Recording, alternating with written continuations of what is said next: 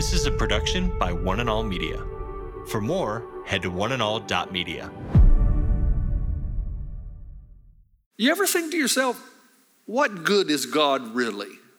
What about when somebody you love is dying and you're praying? The early Christians, it was illegal to be a Christian. They were dying every day. And they were people who believed it. Remember, they became Christ followers because of one primary issue, the resurrection. Do you think at any point they said, what's going on here? If you rose from the dead, how hard is it to protect us? Today with Jeff Vines, pastor, apologist, and Bible teacher.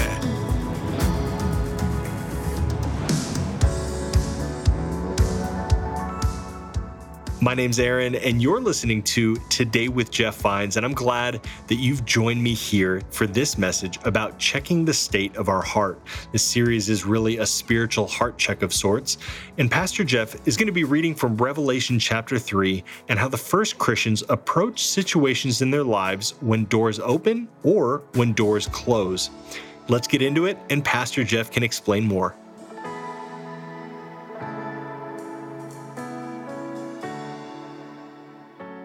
I want to read to you. We're in our series, Heart Check, but I want to read to you. Anytime we read from the Bible, it is a good thing. Let me read the Bible to you. I'm in Revelation chapter 3, verse 7. This is the letter to the church at Philadelphia. These are the words of him who is holy and true, who knows or who holds the key of David. What he opens, no one can shut, and what he shuts, no one can open. I know your deeds. See, I have placed before you an open door that no one can shut. I know that you have little strength, yet you have kept my word and have not denied my name. I will make those who are of the synagogue of Satan, who claim to be Jews, though they are not, but are liars, I will make them come and fall down at your feet and acknowledge that I have loved you.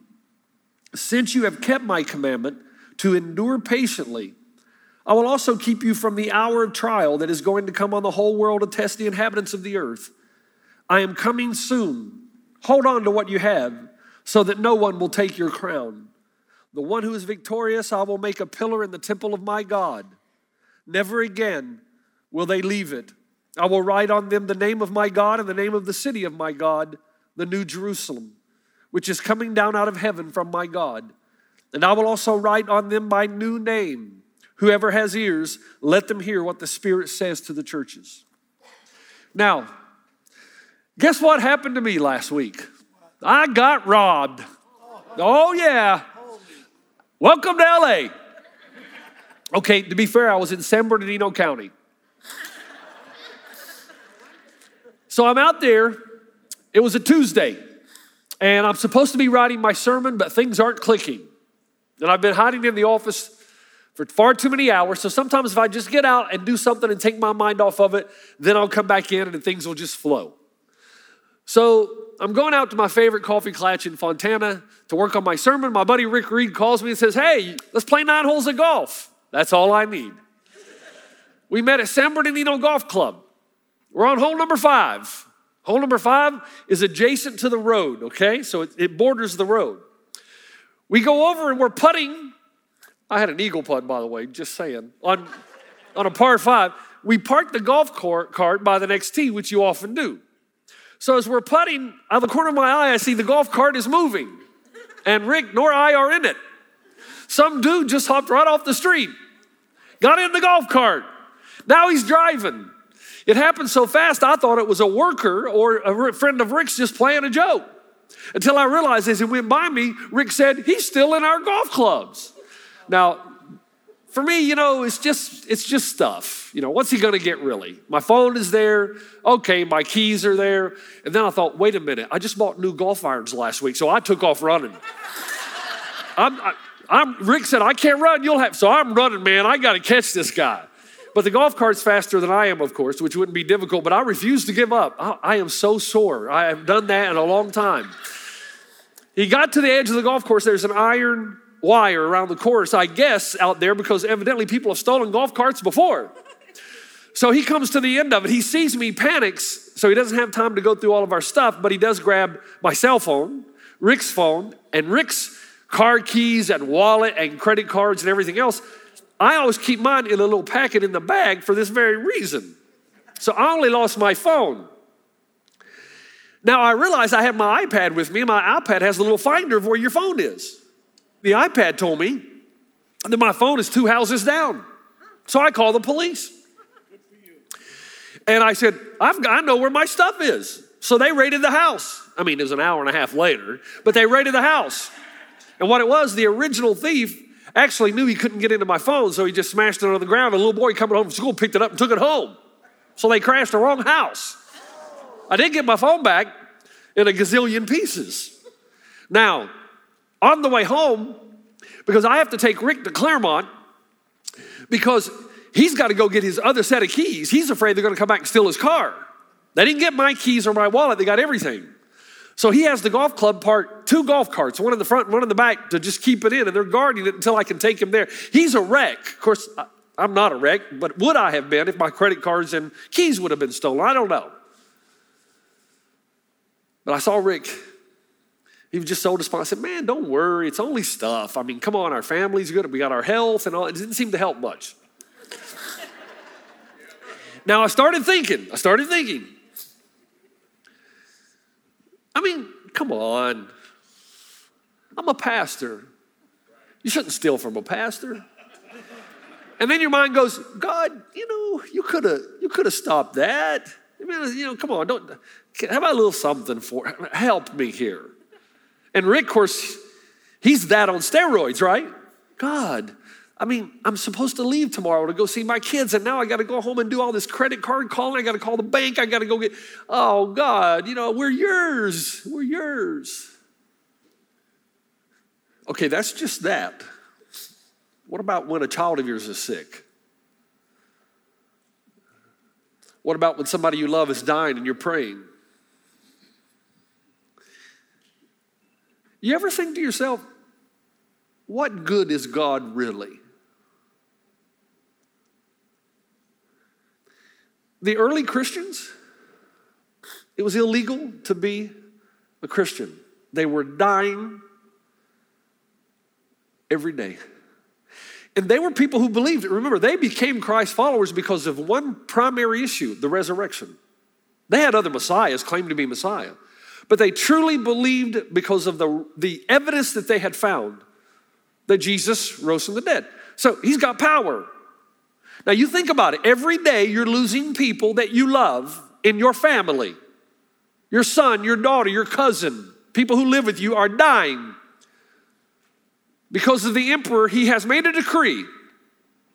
He has said that if you're a Christian, the Emperor Trajan from 98 AD, 117, if you're a Christian, if you're a Christ follower, you're going to die. You can either fall down and worship the emperor, and if you do that, you'll be spared, or otherwise we're going to torture you and execute you. Do you think at any point they said, what's going on here? If you rose from the dead, how hard is it to protect us? Have you ever thought that? Hey, if you rose from the dead, you got that kind of power. I mean, when I pray, can't you help me out a little bit here? I mean, if you raise from the dead, there's no greater power than that. I mean, if you can overcome death, can't you do this? The reason the letters are written, and this is what's amazing in the book of Revelation, is so that the Christians would be prepared for what's coming. And they were. And they did overcome, even though there was so much loss of life, even though it meant their lives. As a whole, the church stayed so strong through this that they changed the entire Greco-Roman world. We have letters in antiquity. There were 6 men from Carthage. They were brought up on charges before the proconsul. His name was Saturnius. Remember, I told you Christianity doesn't happen in a vacuum. We got all kinds of historical references, letters, things we can read. Saturnius says to the 6 Christ followers, swear now before the Lord our emperor. And here's their response, and I quote, we have committed no wrong. We've committed no theft. When we buy something, we pay the tax on it. We do this because we know our Lord, who no one sees with these eyes. He's the King of kings and Lord of lords and emperor of all nations. Saturnius says, have a delay of 30 days and rethink this. And they said, don't need to. If we go away for 30 days, we're going to come back and say the same thing. He goes, okay, because you obstinately persist, it has been determined that you will be put to death by the sword. And they were. Do you know what they said when he announced the sentence? They said this, thanks be to God. Thanks be to God. They knew what they were about to say meant that they were going to be tortured and killed. And what did they do? They quoted Revelation. We know our Lord, who no one sees with these eyes. He's the King of kings and Lord of lords. I look at this and I have to wonder. When I read what he wrote to Ephesus, he says, to the one who is victorious, I will give the right to eat from the tree of life, which is in the paradise of God. My mind goes like this. Does that mean there are going to be some who will not be victorious? To the letter at Smyrna, be faithful even to the point of death. I'll give you the victor's crown. Does that mean some people are not going to be faithful to the point of death and will not receive the victor's crown? Sardis, the one who is victorious will, like them, be dressed in white. I will never blot out the name of that person from the book of life. Does that mean that some people will not be victorious and will apostatize, deny Christ? And will their name be blotted out of the book of life? Philadelphia, he says, the one who is victorious, I will make a pillar in the temple of my God. Are there ones who will not be victorious? You want to know if your heart is right? You want a heart check? Here you go. Here's your heart check. This word right here, hupomone, governed the first church. It's from two words. Mone, which is patience, and hupa, hyper. They had hyper endurance. They were able to endure no matter what they face. Now, how is that possible? I want to tell you how. There were three symbols in this letter to Philadelphia that shows us how we can too. And the first one is door. 28 miles from Sardis. 28 miles from Sardis is Philadelphia. These two churches are closely related. Philadelphia was founded by Attalus II in 150 BC. And the love between Attalus and his brother Eumenes won them the identity of Philadelphia, which means what? Brotherly love. But the thing about the city is that it guarded a pass into the Eastern Highlands. So you had to go through Philadelphia to get on a major trade route. And so it was said that they held the key to the door, to the pass, to the Eastern Highlands. When Jesus writes the letter to Philadelphia, he says, I am the one who holds the key and is able to open and close the door. And when I see that, it jumps out to me because he says, I have placed before you an open door that no one can shut since you've kept my command to endure patiently. Open door always means an opportunity for the success or the progression of the gospel. So in verse 9, he says, I will make those who are of the synagogue of Satan, who claim to be Jews, though they are not, but are liars, I will make them come and fall down at your feet and acknowledge that I've loved you. You put those verses together, and here's what Jesus is saying. The synagogue in Philadelphia, we know, historically speaking, and I had all this stuff to go, and I know you guys who love history are going to miss that this weekend, sorry. Not enough time. But the Jews in the synagogue in Philadelphia actually partnered with the Romans to put the Christians to death. Jesus tells them, if you will endure. Now, does the question ever come to your mind? Okay, Jesus, why don't you protect the Christ followers from the Jews? I mean, you rose from the dead. Are you with me? You ever ask, are you willing to admit that goes through your mind? If you rose from the dead, why does my life stink? What did Jim Carrey say in Bruce Almighty? You could fix my life in 5 minutes if you wanted to. But he says to them, if you endure, not that I'm going to take it away, but if you endure what they're going to do to you, it's going to open a door for you and for the progression of the gospel that otherwise could have never opened up. And they will come to know that I do love you and I've made a covenant with you as well. He says in verse 9, look at the Bible now. I will make them come and fall down at your feet and acknowledge that I have loved you. Jesus says these hard, obstinate people are about to become your friends.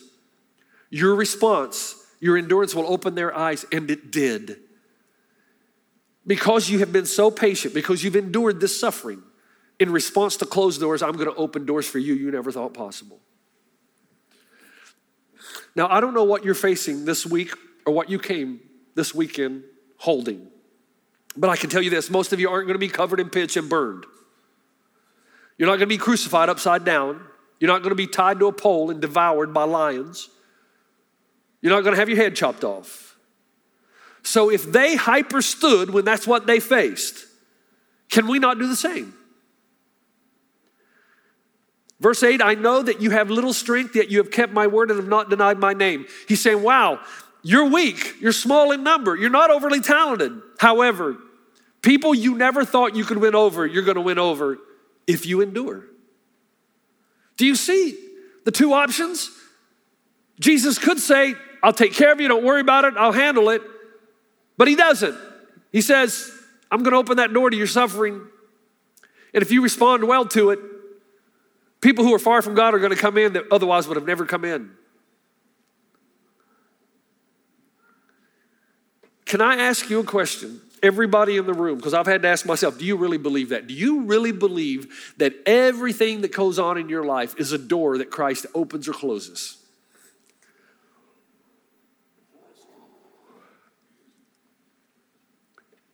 Do you look back over your life and you look at all the great things, which you have no trouble believing that God brought into your life?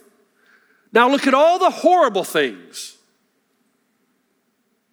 Do you really believe that God could have stood at the door and said, nope, not coming in? And yet he opened it.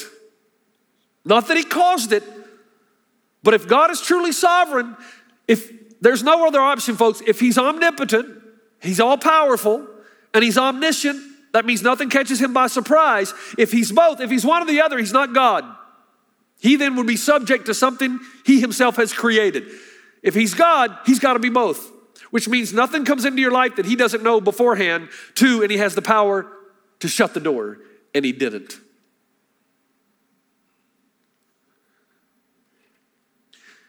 There's a Greek proverb that says, pathema mathema, it means suffering is education. I used to hear that when I was younger, think, what a load of rubbish. What a cop-out. And for a while I thought, this is a fallen world. Bad things happen in a fallen world and just go on. That is true. However, if God is truly omnipotent and omniscient, no matter what you face in a fallen world, if he wanted to stop it, he could. There's no other option.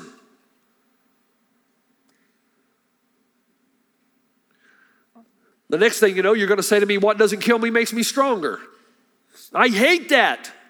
Or at least I did until I realized who said it and in what context it was spoken.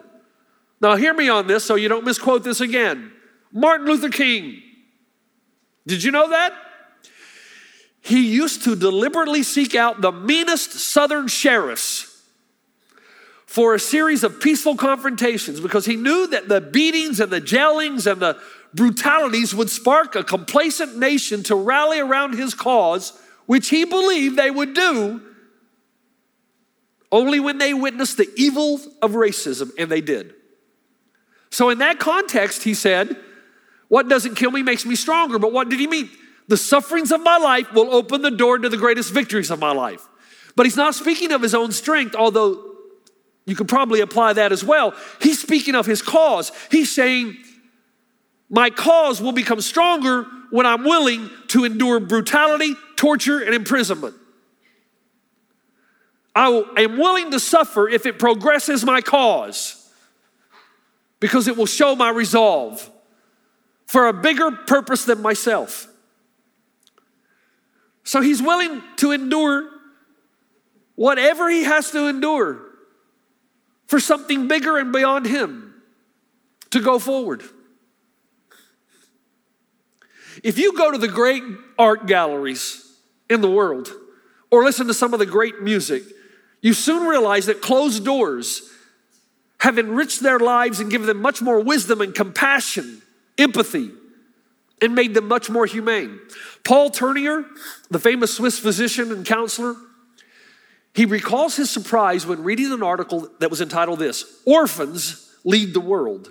Actually, there's an entire book written about this topic now. But in the book, or in the article, a popular medical journal, respected medical journal, It surveys the lives of 300 leaders who had the greatest impact on world history, and he looks for a common thread.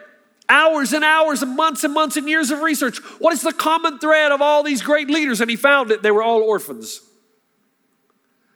Alexander the Great, Julius Caesar, George Washington, Napoleon, Queen Victoria, Golda Meir, Steve Jobs, Babe Ruth, Edgar Allan Poe, the list goes on. And he draws the conclusion that closed doors can make you better or bitter, soft or hard, break you or mend you, but you will never stay the same. And that your response will be determined by your view of God. If you truly believe God is all-powerful and omniscient, he knows everything and is powerful to overcome everything, you then will respond by saying, God, what door you open, I'll go through. What door you close, I will not force open. It sounds so good in theory until you're suffering. Come on, let's be honest. I wrote the sermon, do you think I want suffering? Don't you want the kingdom of God to expand? Well, sure I do, but can you do it another way? I think I would be in good company. Somebody else said that. His name was Jesus. Is there another way? Is there another way? You say, Jeff, I wish I could be that person, but I can't. How can I? Second theme. The second symbol, a key. Look at what he says. These are the words of him who is holy and true, who holds the key of David. What he opens, no one can shut. What he shuts, no one can open. The key of David is just a symbol out of both Isaiah and Zechariah to explain the authority that King David had when he was at the very top of his leadership, when he was king. And so Jesus says, I'm the one who holds the ultimate keys of David. Here's what he's saying. What I open, you can't shut. And what I shut, you can't open. Now, there's another play on words here because in Jesus' day, people lived in insulas. Insulas were huge compounds. So remember what I told you? You lived with everybody. Aunts, uncles, grandpa, grandma, mother-in-law, everybody on the same compound. And the Romans actually built roads through the middle of insulas. So it was nothing for somebody, a stranger, to be walking right through your house, which meant you had to lock everything up. The kitchen, the pantry, the bedroom, the linens, the towels, and whoever had the keys had access to everything. Jesus is saying, I have the keys to every room in the house. I have absolute power and access to every area of your life. What does that mean? You're not in charge, and you never have been. You can't control it. Did you choose the economic climate into which you were born? No. Did you choose the talents you have? No. The temperament? No. Family life? No. Whether it's nature or nurture, we can talk all about that from a philosophical point of view, but main point is it all comes from the outside. You've been listening to Today with Jeff Vines. Thanks for joining us. Next time, we'll bring you the rest of this message from Pastor Jeff. How many of you parents would be willing to say this? How many of you parents would pray, God, do whatever you have to do in me to bring my children back to you? Because historically speaking, that would mean you have to suffer. And you have to suffer greatly. Because when your children see your faith and trust in Jesus, when your life is falling apart, that's when your gospel is most compelling. He is the King of Kings and the Lord of Lords. What he shuts, no one can open. What he opens, no one can shut. You can listen to more messages like this. Just search for Today with Jeff Vines wherever you listen to podcasts. You make me wanna dance and sing with every single breath I breathe. I will bring this offering. You are my wonder, you with the wonder. Today with Jeff Vines. This is a production by One and All Media. For more, head to oneandall.media.